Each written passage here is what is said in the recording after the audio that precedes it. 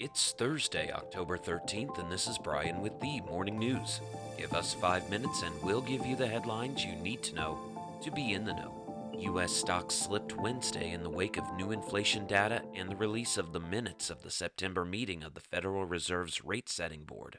The S&P 500 edged down 11.81 points, a nearly two-year low. The Dow Jones Industrial Average lost 28 points, closing at 29,210.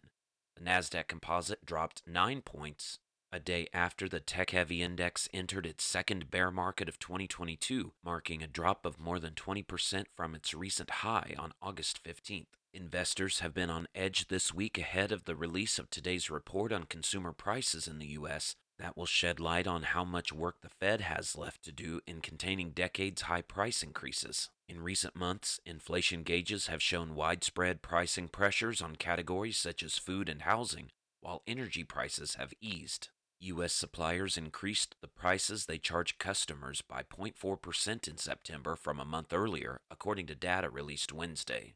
In other news, scores on the ACT college admissions test by this year's high school graduates hit their lowest point in more than 30 years, the latest evidence of the enormity of learning disruption during the pandemic. The class of 2022's average ACT composite score was 19.8 out of 36, marking the first time since 1991 that the average score was below 20. What's more, an increasing number of high school students failed to meet any of the subject area benchmarks set by the ACT, showing a decline in preparedness for college-level coursework. The test scores made public in a report Wednesday show 42% of ACT-tested graduates in the class of 2022 met none of the subject benchmarks in English, reading, science, and math, which are indicators of how well students are expected to perform in corresponding college courses.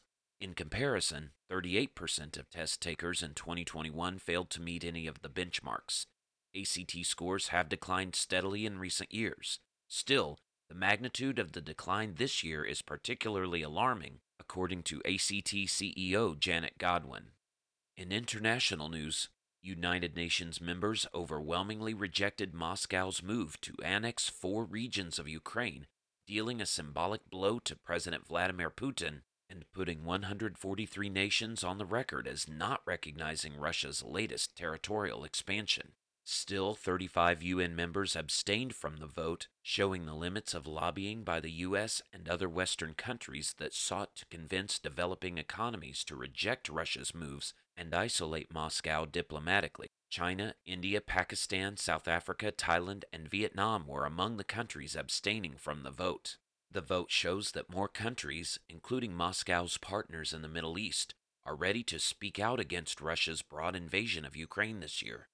Back in the U.S., Venezuelan migrants who cross the U.S.'s southern border illegally to seek asylum will be expelled back to Mexico using a pandemic-era border tool known as Title 42 under a new migration agreement announced jointly by the U.S. and Mexico on Wednesday. At the same time, the Biden administration also is creating a new immigration program to allow up to 24,000 Venezuelans to move to the U.S. legally to deter them from attempting to cross into the U.S. illegally, the announcement said. Under that new program, which will be known as Volunteering for Venezuela, Venezuelans across the Western Hemisphere can apply online to come to the U.S. provided they have an American financial sponsor and pass national security checks. More than 150,000 Venezuelans have crossed the border illegally in the first 11 months of the U.S. government's fiscal year, which ended September 30th, compared with about 48,000 the entire year before.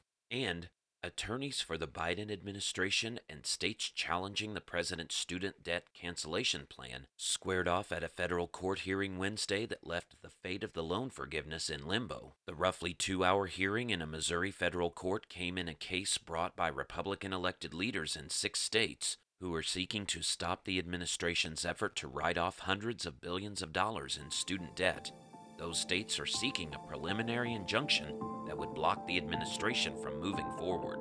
The case is among several pending suits contesting the legality of Mr. Biden's cancellation program. Now you know, and you're ready to go with the morning news. Share this with a friend and subscribe to us wherever you listen to your favorite podcast. You can also sign up for our newsletter at themorningnews.com. Thank you for listening.